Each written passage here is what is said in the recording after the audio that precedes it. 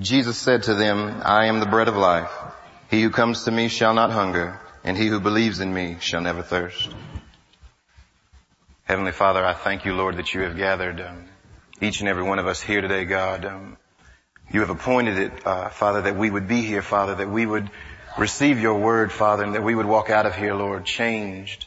Father, and I pray for Dr. Piper as he comes, Lord. I pray that you would anoint your servant, God, that you would remove any distractions in the room, Father, that your Spirit would use him, Lord, to speak to desperate hearts in this room, Father. We are desperate, Lord, and we are desperate for you, God.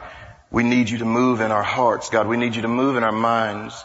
We need you to remove, God, the distractions of the world, God, and let us, Lord, worship you in spirit and in truth, God, so that the world can see that, God, and souls can come to you, Father. Thank you for this hour, God. Speak to us, Lord. We need to hear from you this morning. I pray this in Christ's name. Amen. If you have your Bibles, it looks like it's way too dark to read out there. So I don't know whether the technical folks can do anything about that, but it'd be nice to, ooh, that's awesome. Let there be light. So if they can be brought up enough without ruining the video so that people can read and I can see a few faces, I love it that way. If you can't, I understand. That's fine. But we're going to go to Hebrews this morning. Chapter 11. That verse that we just read about not thirsting, hungering anymore when you come to Christ is true. Jesus said it. What I want to do is try to avoid a misunderstanding from last night, namely that satisfaction in God means an easy life, the absence of pain. It's not the case. So let's read verses 29 to 38 of Hebrews 11. And I remember the first time I taught through this and the shock it was to watch the transition happen in the middle of verse 35 from something everybody likes to think about when they think about faith to something nobody likes to think about when they think about faith. So let's read it. By faith, keep that in mind. All of this is happening by faith, the positive and the negative. By faith, they passed through the Red Sea as though they were passing through dry land. And the Egyptians, when they attempted it, were drowned. By faith, the walls of Jericho fell down after they had been encircled for 7 days. By faith, Rahab the harlot did not perish along with those who were disobedient after she had welcomed the spies in peace. And what more shall we say? For time will fail me if I tell of Gideon, Barak, Samson, Jephthah, of David and Samuel and the prophets, who by faith conquered kingdoms, performed acts of righteousness, obtained promises, shut the mouths of lions, quenched the power of fire, escaped the edge of the sword, from weakness were made strong, became mighty in war, put foreign armies to flight, women received back their dead by resurrection. Stop. Because from here on out, it doesn't sound so good anymore. But keep in mind, it's still all by faith. Others were tortured, not accepting their release in order that they might obtain a better resurrection. Others experienced mockings and scourgings. Yes, also chains and imprisonment. They were stoned. They were sawn in two. They were tempted. They were put to death with the sword.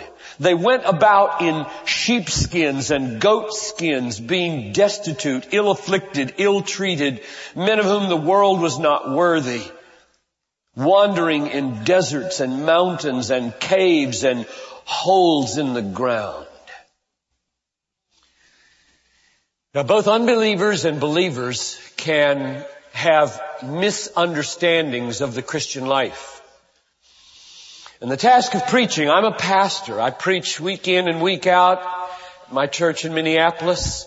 The task of my life, and I believe you at another level of teaching and speaking, is to so describe the biblical vision of the Christian life and the meaning of faith and the meaning of satisfaction in God, so that unbelievers get a realistic assessment of what this thing called Christianity is about and can make judgments on the basis of reality and not misunderstanding, and so that believers have their misapprehensions corrected so that they can engage the Christian life for what it really is and not what it isn't. And that's why this paragraph is so helpful. So what I want to do is give you, I think, 5 observations or points from this text that will take last night's call for you to pursue the fulfillment of your desire in God and put reality on it so that you don't walk out of here thinking that's an easy thing or a comfortable thing. It's not easy and it isn't comfortable. It may cost you your life. So, point number 1. Through faith, God can and does work miracles and acts of providence to bring practical earthly help and deliverance to His people. God can and does work miracles and acts of providence to give practical help to students and deliverance from their troubles. And that's real plain. It's all over the place in this text, isn't it? By miracles, I mean interruptions into the ordinary cause-effect way that the world works. And you see several here. The dividing of the Red Sea, verse 29, to escape the people. The falling down of the walls of Jericho, verse 30. The shutting of the mouths of lions when Daniel was in the lion's den, verse 33. The quenching of the fire when Shadrach, Meshach, and Abednego. Remember that old story? These 3 men that get thrown into the fire because Nebuchadnezzar didn't like the fact that they wouldn't bow down to him because they treasured God more than they did their lives. And so they get thrown into the furnace. Result, nothing. Except that the king gets converted because God quenches this fire and protects them, verse 34. Or the resurrection of the widow's son at Zarephath, verse 35a. So clearly, God can and does work miracles to rescue His people from trouble and from hard things. What do I mean by providence? I said He uses miracles and He uses acts of providence to do this. I mean, God, like R.C. Sproul says, has an invisible hand in all that happens in the world, and apart from miracle, not by interrupting the normal cause-effect flow of history, but by guiding it and using it in a providential way that looks like He may not be there, but He's there. That too is in this text, and that's how He helps you day in and day out in ways that sometimes you can see, sometimes you can't. For example, Rahab not perishing. There was a lot of human stuff going on there. Didn't look like God got her out of this, but He did. David conquering kingdoms, establishing justice. Elijah escaping the sword. How did he do that? Well, he ran away from Jezebel. And that was said to be by faith. Others putting foreign armies to flight. God is at work secretly in how the arrows land. I remember the movie Henry V. One of my favorite films because of those great speeches Henry made. But when they fought on Agincourt and they let loose those arrows, just shot out of lark, and the arrows rained down on the French, who decides where they land? God decides where they land. Every battle fought in the Bible where it says the horse is made ready for the day of battle, but the Lord gives the victory, is because the Lord guides swords, He guides arrows, He guides horses, He decides who trips and who stands, who gets the shield up in time and who doesn't. This is the providence of God. And this text says you are the beneficiary of that by faith. You get rescued over and over again. Things happen to you for God's name and for your good that weren't miraculous, but were God. And so that's here. So that's the first point. God uses miracle and God uses the invisible hand of providence to rescue His people, to help His people. Now here's the second point. God does not always use miracles. And He does not always engage in acts of providence for the deliverance from suffering. But sometimes, by faith, God sustains His people through sufferings. Now verses 35 to 38 make that crystal clear. Another way to say it would be, having true faith is no guarantee of comfort and safety in this life. You can see this in two ways. First, verse 33, it begins with, who by faith conquered kingdoms, and that without any break at all, that grammar extends on into verse 35 to 38. By faith others were tortured. By faith others experienced mockings and scourgings. So you can see faith is not absent in the midst of torture. Faith is not absent when the mockings and scourgings come, as though, where are you, God? I'm believing in you. Why are you letting me be scourged, whipped? That's not the way you should talk. It's by faith you're getting whipped, it says. The other way to see it is at the end of the paragraph in verse 39, which looks back on these sufferings of the saints and says, all these suffering people, having gained approval through their faith, did not receive what is promised. It had to wait. Just think of that. By faith, all these people who were sawn in two, killed by the sword, walking without clothes amid caves and rocks, scourged and mocked. These are people who have faith. So don't let anybody tell you that faith leads you surely into a life of ease and a life of comfort. These all having gained approval.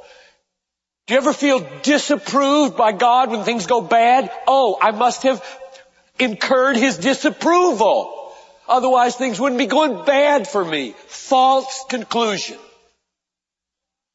This text is so helpful, it's so realistic, it's so reassuring to saints who don't need added on to their burdens the burden that God is necessarily disapproving of them at that moment. This text says exactly the opposite. Let's be specific. Let's get right in to verse 35, for example. Others were tortured. Torture. Very few people in this room, maybe nobody, has ever been tortured. Some of you will be. What this text says is that God does not always change the hearts of a torturer so that He relents. Now you may say at this moment, well, wait a minute. I don't think you should get God involved there necessarily, because torturers have free will and God may not like it that this person is being tortured, but He can't do anything about it because men have free will. And so they're going to torture this person if they want to, and God can't stop it because He can't intrude upon their free will lest He take away their responsibility. And so God is looking on and He's sad and grieving, but He can't intervene. That's bad theology. That's unbiblical. And I'll tell you very simply why. There are stories all over the Bible that show God intervening to restrain evil men to keep His people from being hurt. I'll give you one example. In Genesis 20, there's the story of Abraham with his wife, Sarah. They go down into Egypt, is it? And she's so pretty, he thinks they'll kill him in order to have her in the king's harem. Abimelech is the king. And so he lies, or tells a half-truth anyway, says she's my sister. And so they take her, without killing him, into the harem. It's not a model way to be a husband. Abimelech ought to sleep with her. first, the next woman into your harem, you try her out. And he didn't. Why? He's a pagan king. He's got free will, right? According to this theology. Here's what the text says. God comes to Abimelech in the morning and says, I also kept you from sinning against me. Therefore, I did not let you touch her. Now, if God can do that to a pagan king, Abimelech, I kept you from sinning. I intruded. I went into your life. I stopped you. I cut that desire off. Ordinarily, you would sleep with a new woman in your harem. I didn't let you do it. If that's true, he can do the same thing to a jailer in the back room of a Mozambique jail who's about to lift his hand and whip a poor Christian. He can stop it. And this text says he doesn't. Even when the person has faith. By faith they were tortured. So don't use the argument, the reason get tortured, the reason people get hurt is because men have free will and God doesn't want it to happen and he can't stop it because that would intrude upon baloney. That's not what the Bible teaches about God. He's God. He can do the Abimelech thing anytime he wants, believer or unbeliever, without compromising anybody's accountability. And therefore that is not a legitimate conclusion. Here's another example from the text of how people with faith are sustained through suffering. Verse 37, they were stoned, they were sawn in two. Now that's almost too horrible to think about, right? You don't want to linger on that one too long. Let your imagination run. How did they do it, They start at the back or the front.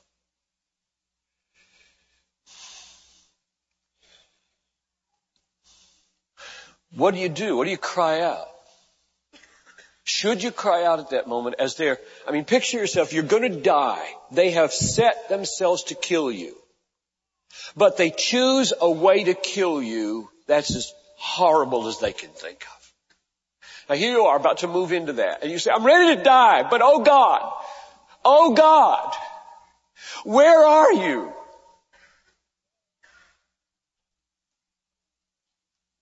This text says, by faith, they were approved and were sawn into. God can and does deliver, and sometimes, often, he doesn't. See it again in verse 34 and 37. By faith they escaped the edge of the sword. That's verse 34. Verse 37, they were put to death by faith with the sword. There you got two swords. They escaped the edge of the sword by faith. Verse 37, they were put to death by faith with the sword. Remember this? You remember where this happened? In the New Testament? James, according to Acts 12, is killed by Herod with the sword. And everybody in Jerusalem likes that. So he says, okay, I'll do that to Peter too. Puts Peter in jail. The night before he's going to kill him, an angel comes and releases him. He disappears. He's out of the city. So what happened to James? By faith, they escape the edge of the sword. By faith, they are put to death by the edge of the sword. Summary of that point. God does not always work miracles or acts of providence. Faith isn't about satisfying all your desires. Faith is about being so satisfied with Christ that you're willing to lose everything but Him. Now, is that clear? Because I don't want anybody leaving these talks and saying, oh, it's all about my desire. I can do anything I want to make myself happy. No, you can't. You can only do what God wants to make you happy. And He may want you to be tortured. that you may have everlasting joy in His presence. Third point. Having faith is not the ultimate determining factor in whether you suffer or whether you escape. Having faith is not the ultimate determining factor in whether you suffer or whether you escape. God is. God's sovereign will, God's wisdom, God's love. Now to me this is immensely comforting.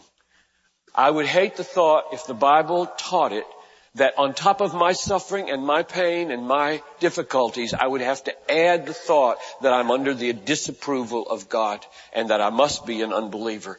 Because there are many people with that kind of theology. You wouldn't be going around in goat's clothing from cave to cave if you trusted God for a nice set of clothes. You ever heard that theology? It's all over the place in America. The problem with your suffering is you don't trust God.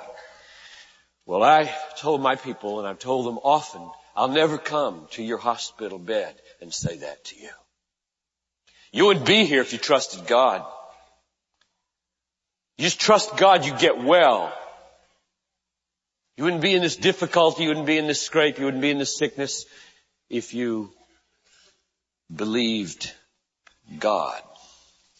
That's the opposite of what this text teaches. So it is not faith which decides whether you suffer or whether you don't. God decides. Faith is not about escaping suffering. Faith is about cherishing God so much you're willing to suffer for His name's sake and for the extension of your joy into the lives of those who don't have it.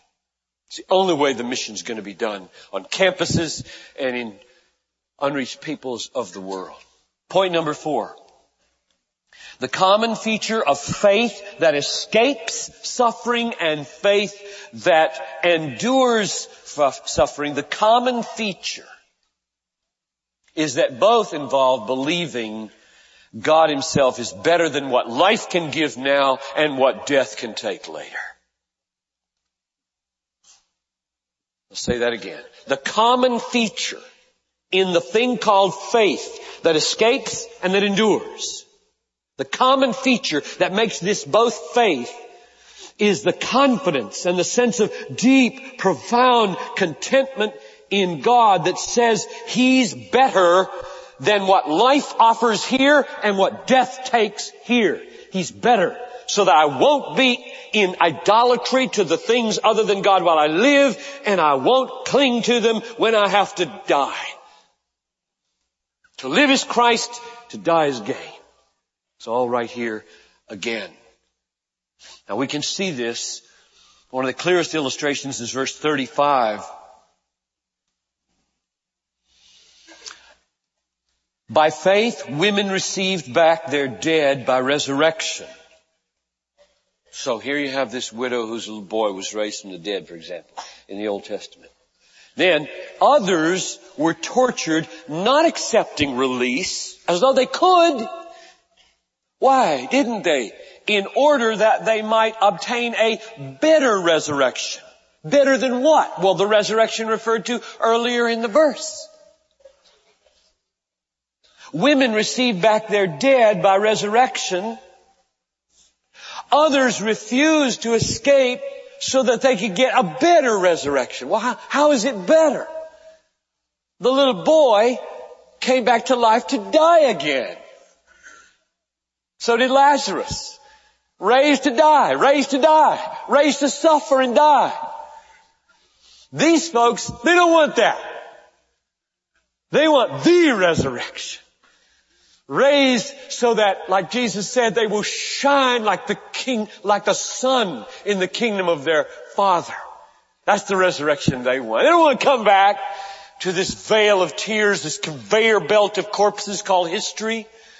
They want all of Christ they can have now in heaven, and that great resurrection day when they have a new body.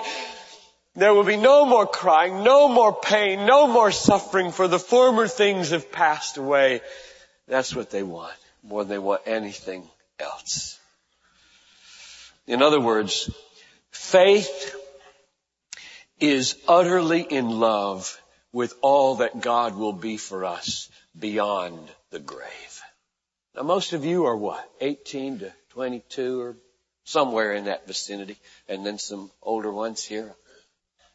And you don't spend a lot of time probably thinking about death.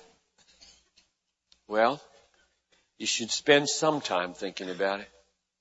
Because in a room like this, it's very certain that a good number of you will die before January 2nd, 2002. And there's no guarantee anybody in this room will be alive. Some of you are going to die. And you will eventually all die if Christ doesn't come back. There isn't anything bigger than that. That's bigger than all your classes.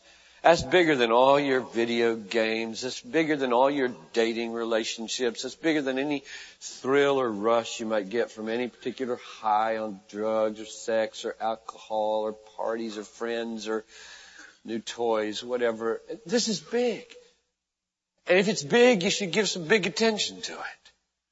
And when you give big attention to it, if I have been used of God to accomplish anything, I hope that what will happen is you will say, I must be sure that beyond the grave I will have God. I will have Christ on my side and as my treasure, as the satisfaction that's greater than everything I've left behind on this campus. Faith loves God more than life. Faith loves God more than family. Faith loves God more than success or house or the first million. Faith says, whether God handles me tenderly or whether He gives me over to torture, I will trust Him. Remember Job? Though He slay me, yet will I trust Him. That's the way faith talks. Faith says God is my reward. Verse 6, God is the builder of the city I long for. Verse 10, God is the treasure beyond the riches of Egypt. Verse 26, God is the possession that surpasses all others and abides forever. Verse 34, this is what faith is. So last night when I said, let's all pursue with all our might every day to maximize our satisfaction in God, I have in mind a very hard life. Freely chosen for 1,000 of you. Third, a fourth of you. That's what I'm after. I want a fourth of you who choose it. You're going to get it. Those who desire to live a godly life in Christ Jesus will be persecuted, Paul says. Not maybe. The only reason you can escape persecution in life is to be disobedient. But I want 1,000 who embrace it. You say, yes, I'll go to a place where the likelihood is so high that it will be difficult. Malaria. Children's lives jeopardized. Marriage made harder, not easier, because of the stress of opposition. Violence and mob action and unjust arrests. I embrace it because Paul embraced it. Jesus embraced it. He did not count equality a thing to be grasped, but emptied himself, taking the form of a servant, being born in the likeness of men. He humbled himself and became obedient under the cross. Why? For you. And then he calls you. He who would be my disciple must take his cross and follow me. The life I'm commending to you when I say pursue your fullest satisfaction in Him is a hard life. Broad is the way that leads to destruction, and many there be that find it. Narrow and hard is the way that leads to life, and few there be that find it, but I would dare for 1,000. May God give it 1,000 of you who would say, yes, I'll choose the hard thing to do on my campus. I'll choose the hard relationship to stay in, to care for this person nobody else likes to be around. When I graduate, instead of the $1 million, I'll choose the 1 million people who've never heard the gospel. And there's no church in their midst. And there's no radio. And there's no literature. And I have everything 911 and refrigeration and electricity and indoor plumbing and vehicles that get me where I want to go in the cold. Though some of you have to walk. I would choose that and not the $1 million. That's what this text is trying to do. Read the book of Hebrews. I know the book of Hebrews is full of mumbo jumbo. Melchizedek. Who knows about Melchizedek? No. And the priesthood and the sacrifices and look, don't let that stop you from reading this glorious, inspired book of God, because it's all about radical laying your life down for superior rewards. That's what this book is all about. If you have to, just start at chapter 10 and you'll see it. 10, 11, 12, 13. It's in every chapter to the end of that book about how embracing the hard thing is to get the great thing. Last point. Number 5.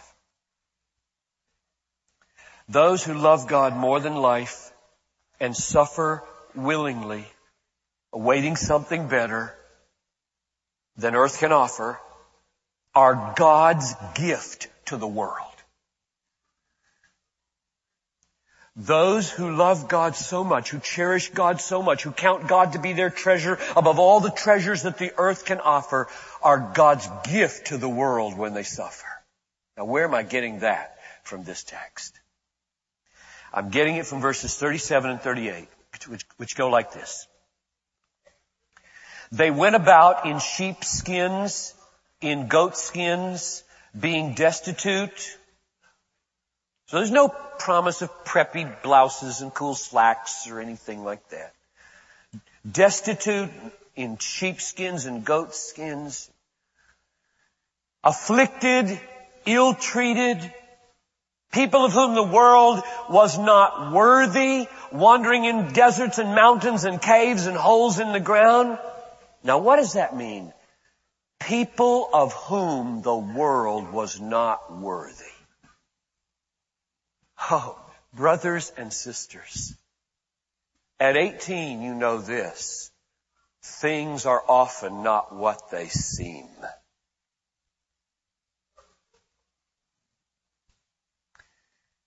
Oh, learn that if you don't know that already. Things are not what they seem. Would you look on people who are being driven from one cave to the other in rags and say, those are the people of whom the world is not worthy? But what does it mean? Think about that phrase. People of whom the world is not worthy. You want to be one of those? I want to be one of those. Here's what that means. When the world is not worthy of them, it must mean they're a gift to the world that the world doesn't deserve to get. That's just another way of saying the world is not worthy of them. Well, they must then be, in God's mind, a gift to the world, and the world doesn't deserve the gift. Do you see the upside down vision of the world that the Bible, Hebrews, has at this point? Those who are willing to so love Christ and so delight in Him and be so satisfied with Him that they let goods and kindred go, this mortal life also, the body they may kill, God's truth abideth still. And whether they have clothes or not, and whether they have jobs or not, and whether they have esteem or not, doesn't matter to them. If they could be used in the cause of love to move from our desire to their desire, which is where we're on our way now, those people are a gift to the world. The poorest people, the ugliest people, the people that look utterly rejected, the people at which, I was talking with a young woman from Brazil on Sunday. Oh, maybe it was Saturday noon. A couple of them came over to our house for lunch. She goes to University of Illinois, Chicago, and she has friends in the Art Institute where they train artists in Chicago. And she said her friend put a little notice up in front of a guy. She put it up and then he came, of a Bible study. And the guy looked at it and he said, who in the world put that up in a place like this? And she said, I did. And he said, you're a Christian and you're studying here at this institution? And he never talked to her again. She is a gift to that institution. Despised, rejected, just like Jesus. And nobody was a greater gift to the world than Jesus. Despised, rejected, hated, scorned, stripped, shamed, mocked. At those moments, all the world would say, rotten garbage on Golgotha. That's all it is. The stone which the builders rejected has what? Become the chief cornerstone. So, put the two messages together now. I'm done. Last night and this morning are my two messages on our desire. Yes, I don't retract anything I said last night. Devote your whole life to maximizing your pleasure in God, which now I hope is clearer what that's going to look like. It's going to mean that you discover it's more blessed to give than to receive, and there will be more satisfaction in God if you lay your life down to extend that desire and that pleasure to others than if you keep it for yourself. Which brings us right now to the brink of moving tonight into their desire. Let's pray. Father in heaven, pray 1,000 people